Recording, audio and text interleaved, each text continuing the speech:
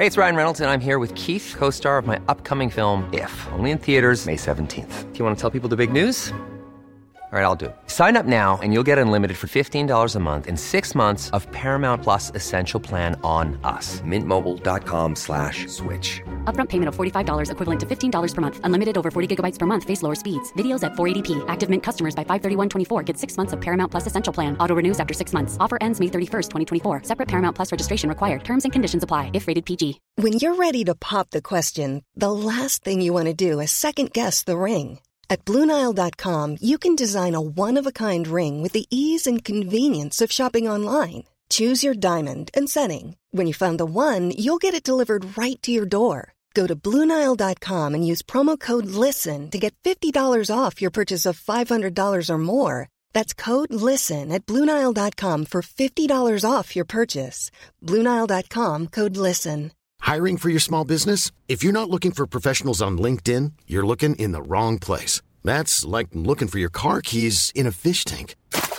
LinkedIn helps you hire professionals you can't find anywhere else, even those who aren't actively searching for a new job but might be open to the perfect role. In a given month, over 70% of LinkedIn users don't even visit other leading job sites. So start looking in the right place. With LinkedIn, you can hire professionals like a professional. Post your free job on linkedin.com/people today.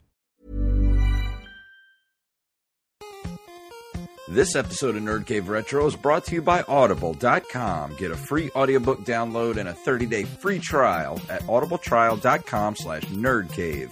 Over 180,000 titles to choose from for your iPhone, Android, Kindle, or MP3 player. You're listening to the Nerd Cave Network.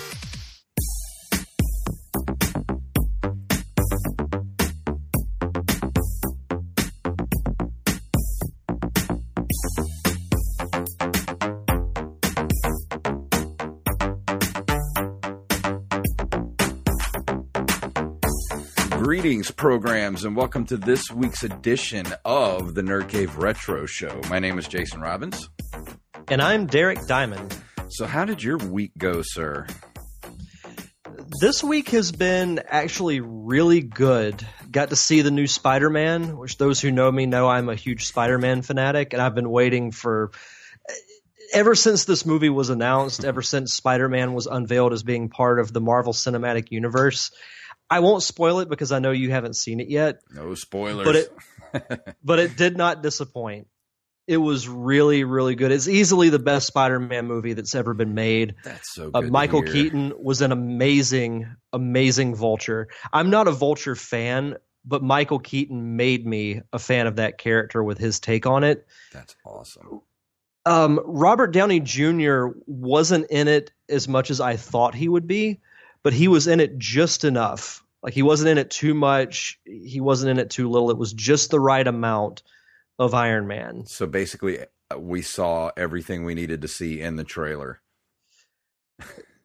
For the most part, yeah. There's more elaboration on the clips that you've seen in the trailer, but it's a really, really good movie.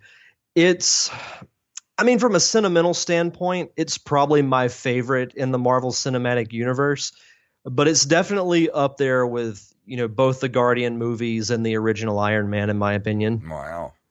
I was hoping really it would be good because I love Spider-Man. Spider-Man's always been one of my favorite characters my entire life. Like, I wish you could see right above my computer here, looking right at me, I have a poster of the very first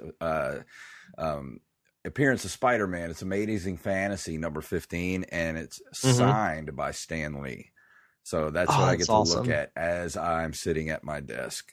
I would love to have it like right behind me, but I'd have to have a couple different webcams, and I just don't have that kind of money. That's awesome. That actually brings up a funny running gag that I have with the store I've mentioned a few times, Price Busters. They sell like retro games, and they also sell comic books. Well, I know a couple of the people who work there, and every now and then I'll pop in and I'll say, "Hey, do you guys have a copy of Amazing Fantasy 15?" Yeah. And they just walk away from me. I got $50 on it. Yeah. I'll give you $5 for it. Yeah, right. Yeah. But no, other than that, been working on my movie script. I saw. Which I hope that, once it's finished, which may or may not be tonight. I'm about halfway finished with it. So once I'm done with it, I'll send it over to you just to, get your take on it. I'd love to read it. And you're definitely taking the George Lucas route of actually writing your scripts by hand. I like to have physical copies of things. Yeah. Oh, go ahead. I was going to say, that's a bit too slow of a process for me. I need to be at the computer and like get everything out as fast as I can before I forget what I'm thinking about. With me, I have like different things in different locations. Like I'll have a notebook that's just dedicated to the actual script. And then on like other sheets of paper, I'll just have like random ideas that I'll have my idea sheet here and then my notebook here, and I'll be writing, look at the paper, write. I'm a little more, I guess, meticulous, I guess. But once I'm finished actually writing it, then I'm, of course, going to type it out because I have Adobe Story. So I'll be using that. But once I'm done with it, I'd love to get your thoughts on it. Absolutely. I won't say it has the humor of Monsters Anonymous. It's a little more, how do I say it? It's not as funny for sure, but it's not meant to be. So. Well, we'll see. I can't wait to take a look at it. Yeah, absolutely. But how's your week been? I had one of the best days of my life yesterday. Yesterday was my wife Tina's birthday, and happy belated birthday to Tina. Oh yeah. And what we did was we went and spent the day at the arcade at Margaritaville, which we have a Margaritaville resort like maybe 5 miles from me. And they have this really big arcade there, and we had never been there. So that was kind of my birthday thing for her, is to take her to the arcade. And I've only been in one other arcade that was bigger than this one, and that was at GameWorks in Seattle. And that one was just ridiculously huge. It was like 3 floors of just every kind of game you could think of. Like almost every game ever made was in this place. But at Margaritaville, they have this one huge building in the front. It's just a resort. It's not a casino. It's a resort. And they have this one building in the front, which is kind of like, it's up off the ground where there's like parking and walkways on the first floor. And then the second floor is the actual arcade. So this whole floor is the arcade. And then there's like a pool at the very top. But we got to the top of the escalators, and it's just like, you walk up and it's just like, whoa, just games everywhere. And we played the Star Wars Battle Pod. They had the world's largest Pac-Man machine. We played Mario Kart. We played Ghostbusters. What else? We played Aliens. I played Galaga Assault, which is a game I've never seen before. It's like a super, like revved up Galaga game. It was awesome. Like, it was the best day in that place. And then my wife decided to try to win something in the claw machine. And if you look on my Instagram page, you can actually see this. I'm not lying. She got a Jen Erso pop figure in the claw. And when it went to go drop it, it was actually wedged in the claw. Like, it couldn't let it go. And we're just like shaking the crap out of the machine trying to get it to drop it, and it wouldn't drop it. And I'm like, we're not leaving here without that thing. So I went and told someone that works there. I said, hey, we got a problem with the machine over here. Can you send somebody over to look at it? He said, yeah. And he gets on his little thing. He's calling somebody. And while we're waiting, all of a sudden the machine goes back to its original position. Of course, it's like swinging all over the place. I'm like, oh, it's going to drop it and nobody's going to believe us. And it still was just wedged in there. It was just hanging. So the lady came up and opened the machine, and my wife actually didn't want that one, the Jen Erso doll. She wanted the Wonder Woman pop figure that was like up in the back, that wasn't down where you could grab it. And the lady let my wife trade it out for the Wonder Woman because it was her birthday. Nice. So that was awesome. That's awesome. And then we went and we did an escape room, which is located literally within walking distance of my house. It's like maybe 2 miles away. Not even that. Like, it's like 2 minutes from my house. And we went and did that. that was the most fun I've ever had doing that. Like, we were just, I couldn't believe how much fun we had doing the escape room. And we did the 2-person room where we were locked in an Old West, it was a jail cell, and you have to like find all the clues. And you know, it's kind of weird, but you know, it's like it's kind of cheesy the way they kind of do it and act along with you and stuff, but it's really fun, like trying to find all the clues and everything. So, and somebody's saying, somebody from the Nerd Cave is saying that I have an echo with my sound, and I'm not quite sure why that is, but I'm not sure. That's interesting. Weird. I don't. Oh, you sound fine on my end. I'm really not quite sure, and I can't really work on it right now while we're recording. So I'm just going to kind of let that go for a bit, and hopefully it'll correct itself. Maybe I'm having some lag issues or something. But other than that, we had a really good time yesterday. So if you ever get a chance to do an escape room, definitely do it, because it's worth the money. It's awesome. It's funny you say that, because I did an escape room for the first time as well. Really? On Friday. Yeah, we did. We had a group of 8 that we all like went to dinner and everything. And then we had 2 additional people that we didn't know join us in the escape room. So it was a 10-person thing. Oh, yeah. And the story was we were a bunch of journalists who were locked in an asylum. And we had an hour to get out of the room before basically the patients were let loose on us. So we were able to make it out with, I think, 6 minutes to spare. Yeah, so we did pretty well. Yeah, we did it with about 6 minutes left to go. And God, that was so fun. And the bad thing is you never get to do it again, because you know where all the clues are. So it's kind of only really a one-time thing.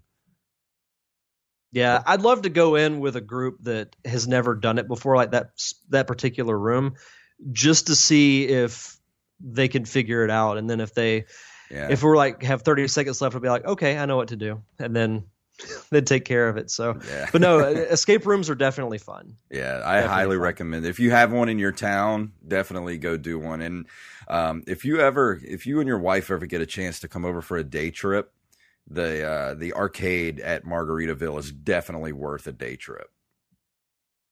I'll definitely have to keep that in mind. But let's go ahead and move into the news for this week.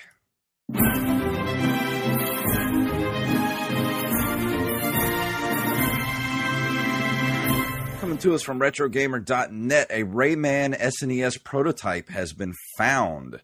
Let's see, where does it say? A very early prototype ROM of Rayman for the SNES has been dumped and released online with the apparent backing of series creator Michael Ansel. The ROM is a very basic proof of concept demo, though it features Rayman's trademark limbless animations and some beautiful background art. There's not a lot to do due to the story lack of there's not a lot to do due to the lack of enemies and obstacles in the stage. God, I can't read tonight.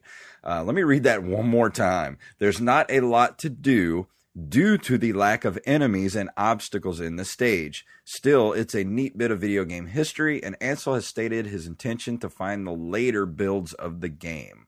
If you want to get a copy of the ROM, a link is found in the article, and this is from RetroGamer.net. That's kind of cool that this has been revealed around the time they announced the SNES Classic. Yeah.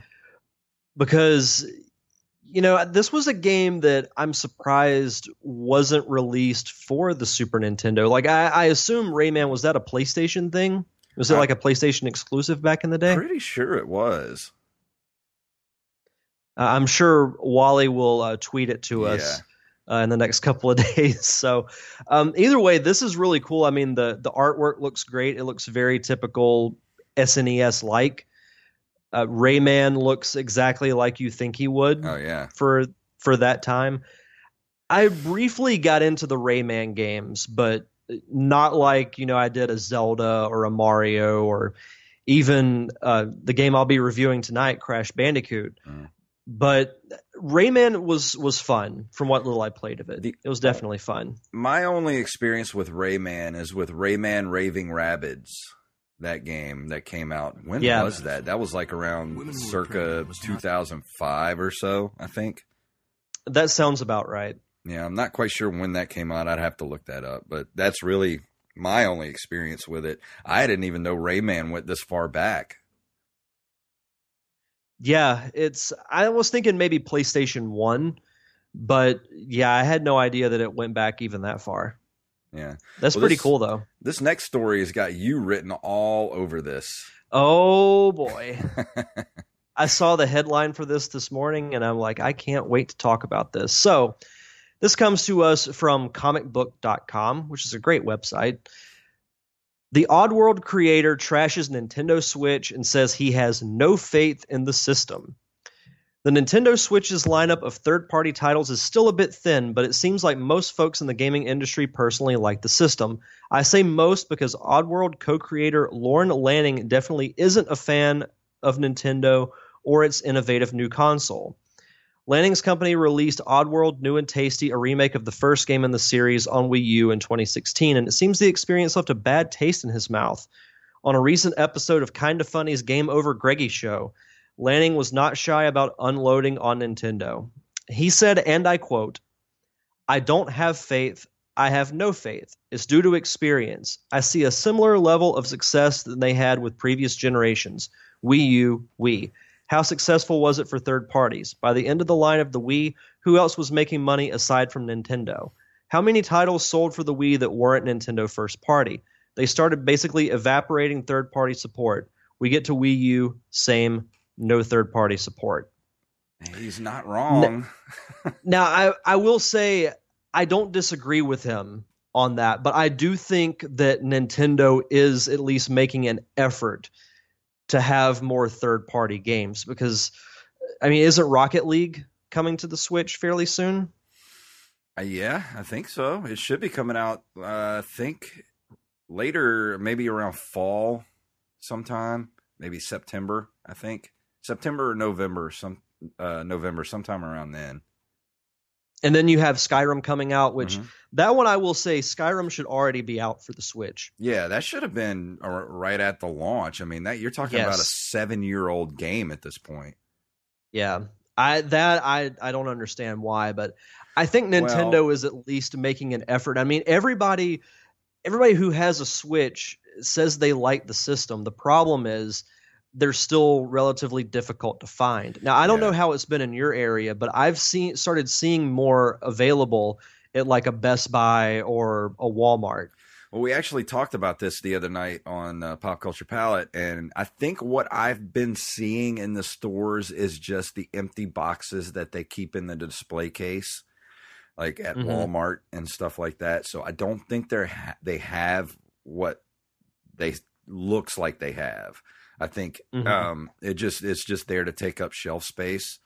But I'm not really sure because I've never asked for one. You know, I've never asked somebody if they had any in stock. So I'm just going by what I see in the store. So it could just be empty boxes taking up shelf space, but I really don't know. So I can't really speak to how many are actually out there in the wild or how easy or hard it is to actually get your hands on one. But I mean, I kind of understand what he's saying as far as the third-party support, but and actually, I think probably one of the reasons that they didn't want Skyrim to come out is because Legend of Zelda came out as a launch title, and they probably didn't want any sort of competition along with Legend of Zelda. I mean, that's kind of my theory, because that's a very good point. Yeah, why would you not put out Skyrim? Because like we said, it's almost an 8-year-old game at this point. Actually, it might be an 8-year-old game at this point. But yeah, that is a very much like the way Zelda Breath of the Wild. So I would think they wouldn't want that sort of competition. They would want to wait a while.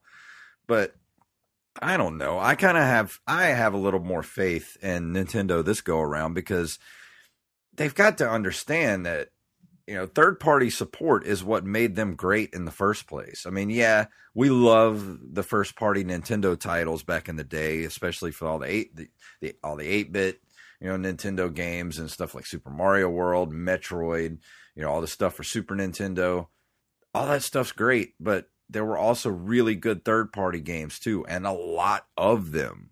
So that's the key to Nintendo's success, is to get good third-party support. And that's been the big thing for the Switch, like the biggest thing that's been said by fans. And I did want to say this one last thing about the article. Let's see, you could argue some of Lanning's points are valid, but man, that Iwata line. Yeah. That's quite the blindside and pretty out of line. Unsurprisingly, Lanning has been getting a lot of online flack for the "it killed Iwata" line, and has since taken to Twitter to apologize. He said, "I would like to sincerely apologize for the poor choice of words concerning Satoru Iwata. My intention was certainly not to disrespect the great man who I have long held with utmost admiration and respect and consider a hero in the video game industry."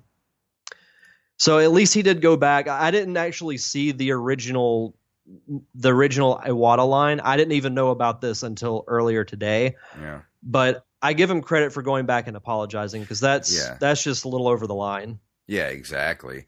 I mean, he does make a point with everything else as far as, Nintendo kind of not really looking for third-party stuff and trying to make as much money as they can on their own stuff.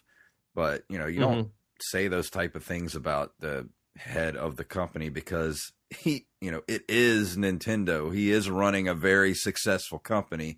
Even though they have done some things that we find questionable, it's not really our place to say how they run their company.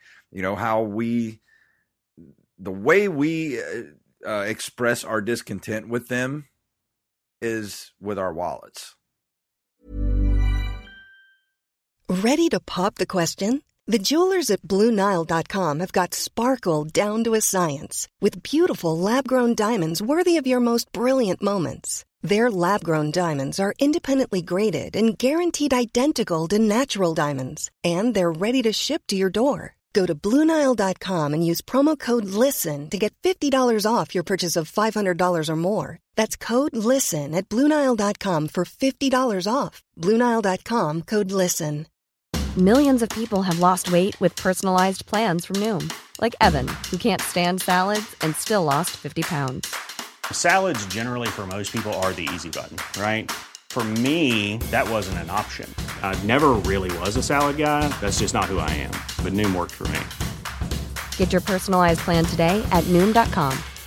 Real Noom user compensated to provide their story. In 4 weeks, the typical Noom user can expect to lose 1 to 2 pounds per week. Individual results may vary. I mean, if that's how you should express your discontent with anything. Yeah, exactly. If you don't like it, don't buy it. If you got a problem with them, don't buy their stuff. If you want things to change, then stop buying things. That's why, especially when it comes to movies, when people bitch about movies, like, say, the Transformers movies. Yeah. If you don't like them, then stop going to see them. If they don't make any money, they're not going to make any more. Everybody bitches about them, but they make like $5 billion across the globe. It's like, if everybody hates them, then why are they going to see it? I don't understand that thinking. I mean, I don't know. Let's move on before I go into a rant about that. Well, one last thing before we move on to this month in video game history. Did you finish the Castlevania series? I did not. I watched the first episode and then I fell asleep because it was so late the other night. And then, of course, yesterday was my wife's birthday. So I really didn't get to look at it yesterday or today, but I will finish it in the next couple nights. The first episode was awesome. Yes. I loved it. And it gets better. I won't do an in-depth review of it. We'll save it for next week whenever you finish it, but it doesn't disappoint. I love it's really, the really artwork. Good. It's very anime-like. Yeah, it's very much so, and just dark and just gritty, and I love it so much. As soon as the credits rolled, I was just like, I am so ready for this. Yeah. But let's go ahead and move into this month in video game history. On July 20th of 1984, Namco releases the Towers of Druaga arcade game, a precursor to the action role-playing genre. I've known a lot of Namco games in my life, but I've never in my life heard of this game. Have you? I have not. I'm looking at. I got nothing to say about it. No, the little comic strip on the Wikipedia page looks kind of cool. Said it is the first game in the Babylonian Castle Saga series inspired by Sumerian and Babylonian mythology, including the Epic of Gilgamesh and Tower of Babel. It was conceived as a fantasy Pac-Man with combat, puzzle solving, and subtle role-playing elements. Sounds like it might be kind of cool. I'd love to check this out. Yeah, I mean, if this kind of was a precursor to RPG action games, it'd be kind of cool to go back and see what it's about. Absolutely. Which is segueing into our next bit. On July 8th of 1986, Namco releases The Return of Ishtar, which is the sequel to the Tower of Druaga. And of course, something we've never even heard of has a sequel. Yeah. The thing we've never heard of has a sequel that, again, we've never heard of. Well, this one actually has some screenshots and looks very simple, but maybe a little ahead of its time for the time that it came out. It does definitely have more of a computer game look to it, as more so than like a Nintendo look to it. And it looks like the sequel was only released in Japan. I'm only seeing Japanese release dates on the Wikipedia page. It was released in Japan on the Wii Virtual Console in 2009. So modern audiences, at least, in Japan, have the opportunity to go back and look at it. Yeah. In July of 1986, 10 years after Atari's breakout, Taito releases Arkanoid, which adds power-ups and unique levels and generally reinvigorates the concept. I don't remember. I know Arkanoid, but I don't think I've ever actually played this game. But it looks. I have played Breakout, but I don't think I ever played Arkanoid. It looks very much the same. The screenshots that I see here. Yeah, I've seen this game in action before, but I've never played it. Yeah, this is still a very, like, the concept of this, the wall breaking is still, a lot of games emulate this play style on the, especially like the iPhone games and stuff. You can buy 1,000 Breakout clones, and this is kind of like along those same lines. So I think pretty much everybody out there has played this game at some point. Yeah. And our last bit of this month in video game history, on July 19th, 1991, Square releases Final Fantasy IV in Japan, the first Final Fantasy game for the Super Famicom, aka the Super Nintendo. It was released in November as Final Fantasy II in North America. I never understood why they did that. Like, in Japan, this is the fourth one, but hey, in America, it's part 2. You got me. Why can't it all be the same? I can't follow this.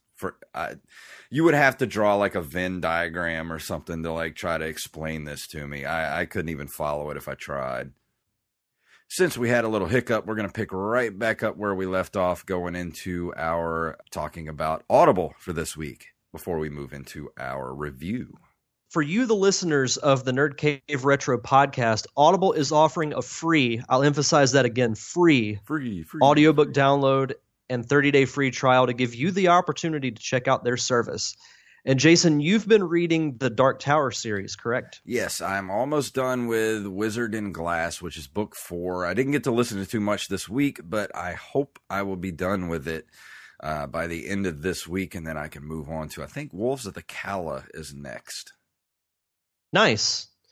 I'm excited for the movie that's coming out in a couple of weeks. I'm going in with reservations. I don't want to get too excited because I don't want to be disappointed. So if I go in with low expectations and it's really good, then I'll be pleasantly surprised.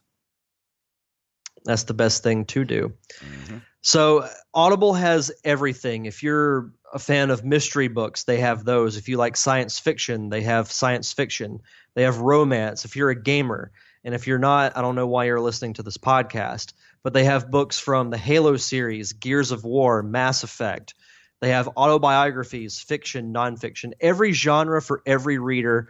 Audible has got that for you. And if you're on the go like I am all the time, Audible is a great service to continue to be able to read without having to actually sit down and read a book. Mm-hmm. So to do that, just go to audibletrial.com/nerdcave. Again, that's audibletrial.com/nerdcave for your free audiobook download and 30-day free trial. And this week we're going to be talking about...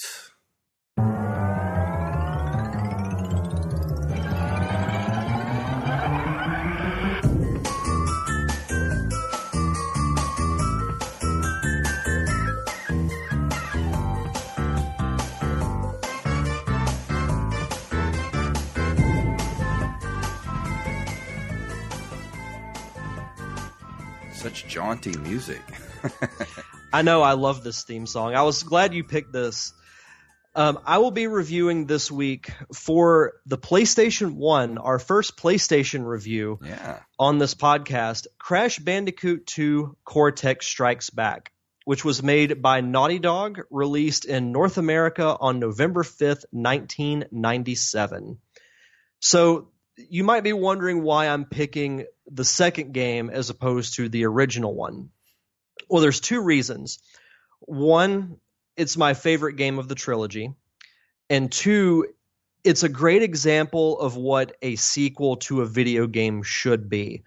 And that's taking everything that worked from the first one, because Crash Bandicoot 1 is a good game. It's not a great game. It's got quite a bit of flaws.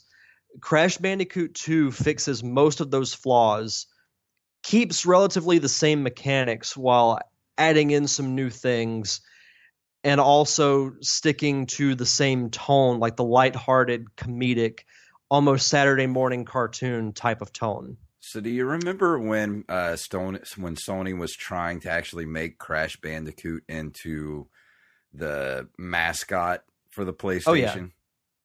That didn't work out too well, did it? No, I mean, the first few games, the Crash Bandicoot games they did were really good. But after Naughty Dog stopped making them, they kind of went south pretty quickly. Mm-hmm.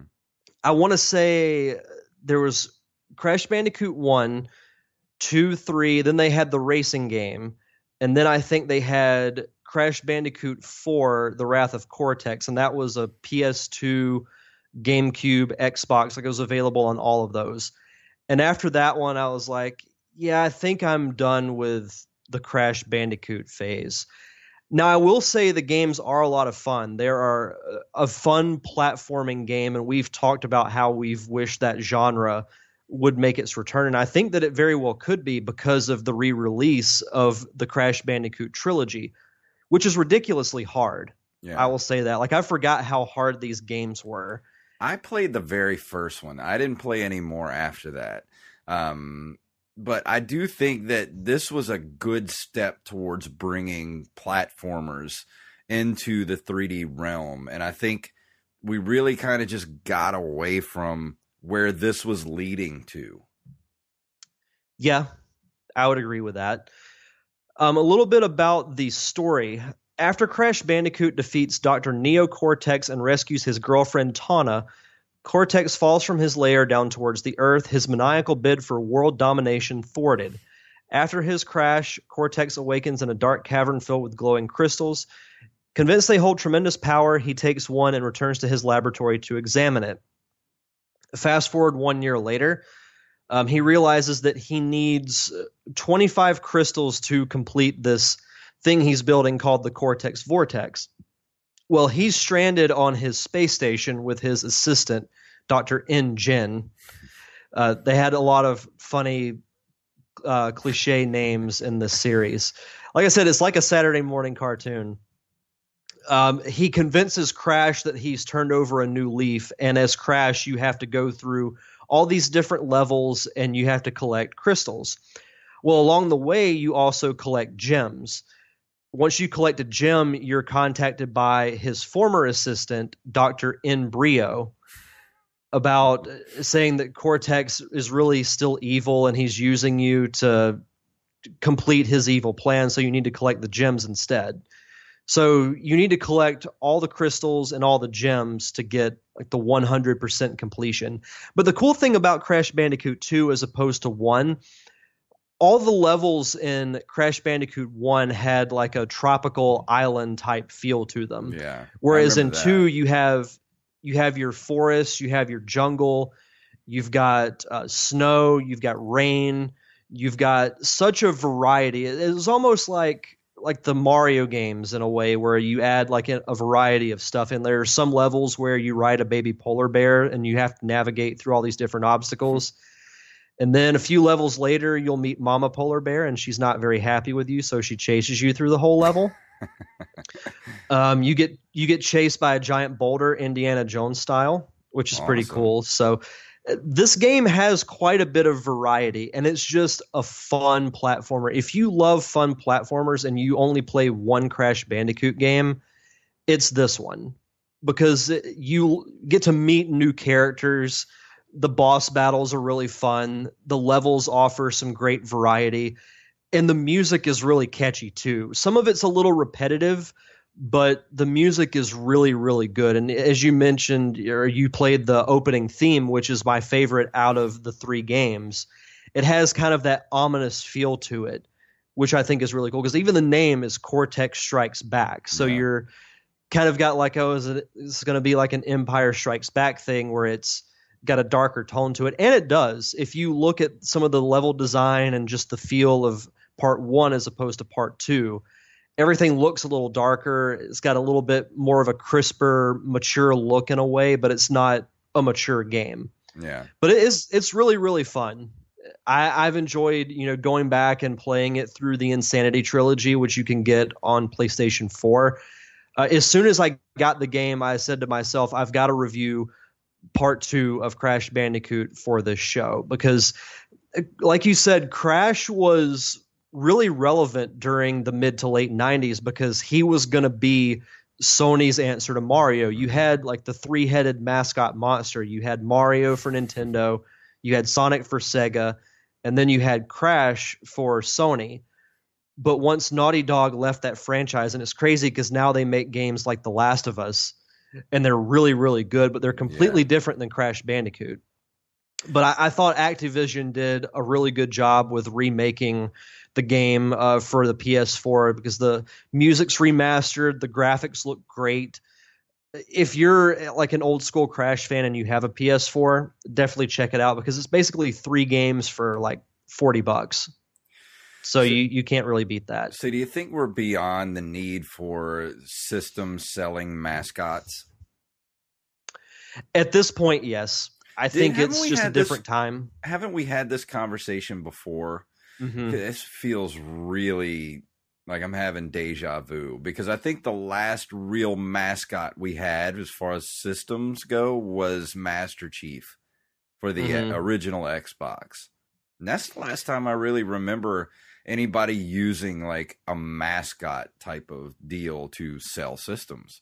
Nintendo obviously still does it, because I mean, Mario is the Mickey Mouse of video games. Well, none of the other quote unquote mascots have the longevity and the history that Mario has. Not even Sonic. And Sonic's been around almost as long. But I think the 3D transition has kind of tainted the Sonic games, whereas Mario made that seamless transition. And even kind of going back to the 2D games with the 3DS and the new Super Mario Brothers games, Mario has that perfect genre and perfect style that works in either 2D or 3D. And even though it was on the Wii, the Galaxy games were amazing. Not as good as Mario 64, but even like Mario Sunshine for the GameCube was fun. There's just something about those Mario games. I think the longevity and the sentimental value has something to do with it. And I'll even say this, like, I like Zelda more than Mario, but there's nothing like playing through a Mario game. It's like a unique experience that I can't describe. Oh, I think they're going to be using Mario for the next 100 years, probably, or as long as Nintendo is around. Because even when we went to the arcade yesterday, everything that had anything to do with Nintendo, like there was a Mario face on it. You know, like the Super Mario Kart, they had a Luigi's Mansion in there. Like everywhere you look, there's something Mario. And it's, you know, he's, like I said, he's the Mickey Mouse of video games. And it's just weird that, you know, PlayStation started out wanting to have that sort of Crash Bandicoot, you know, kind of rival of Mario and Sonic, and just Mario's just crushed them all, man. Yep, because he was first. At least I think that's one of the reasons.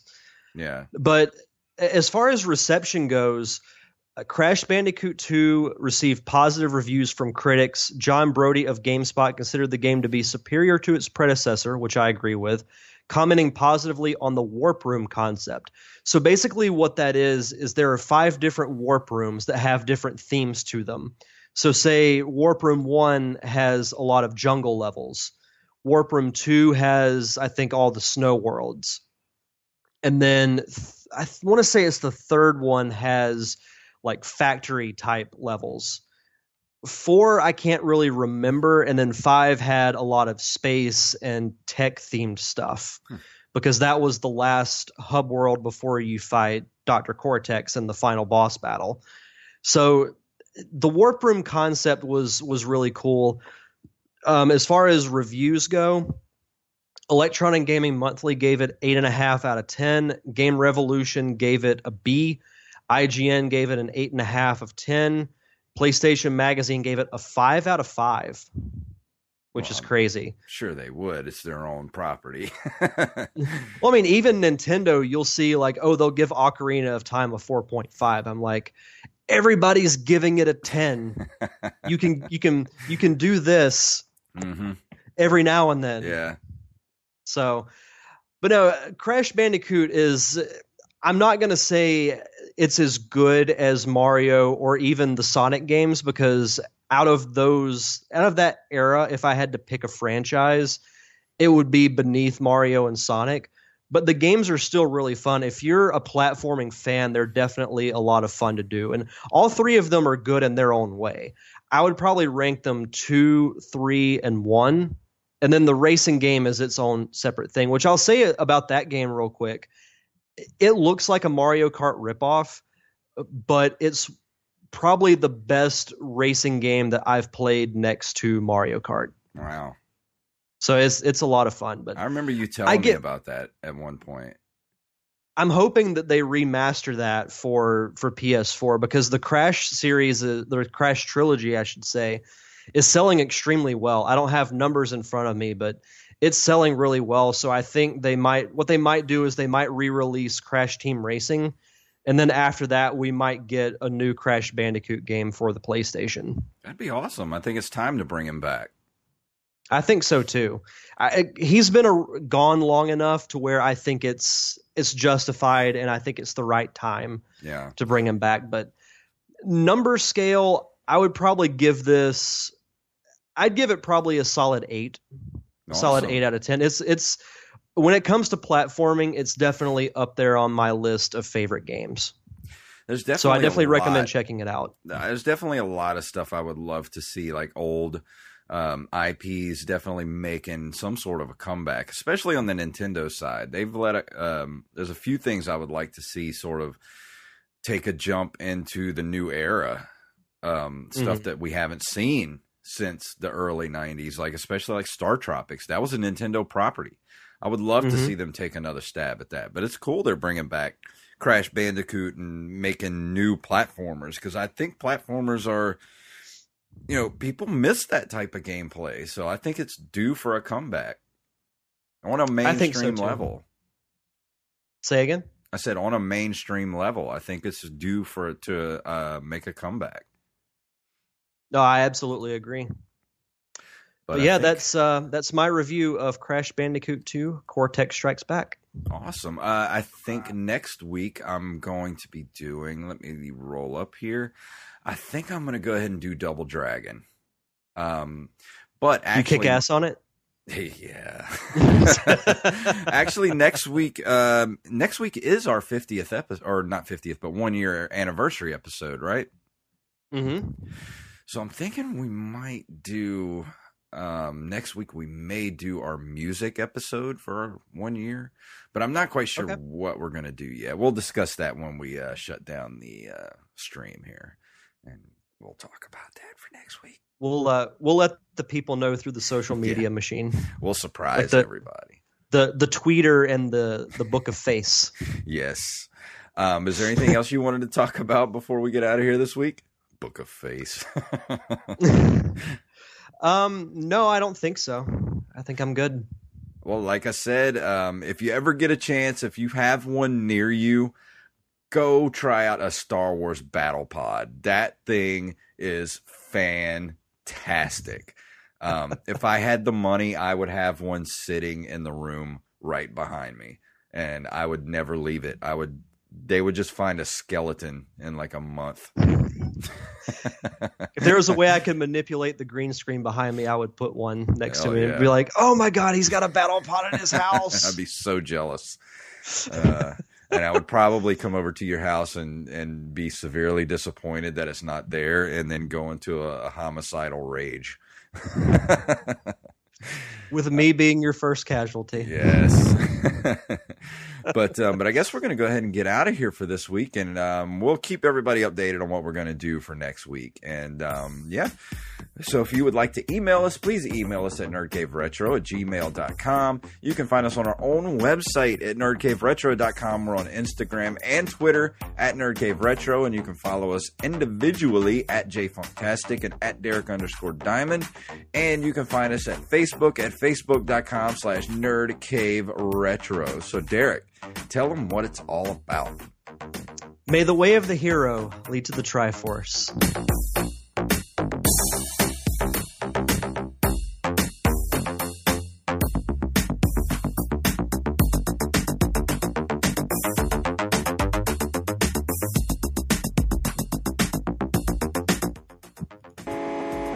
You've been listening to a Nerd Cave Network production. Planning for your next trip? Elevate your travel style with Quince. Quince has all the jet-setting essentials you'll want for your next getaway, like European linen, premium luggage options, buttery soft Italian leather bags, and so much more. And is all priced at 50 to 80% less than similar brands. Plus, Quince only works with factories that use safe and ethical manufacturing practices.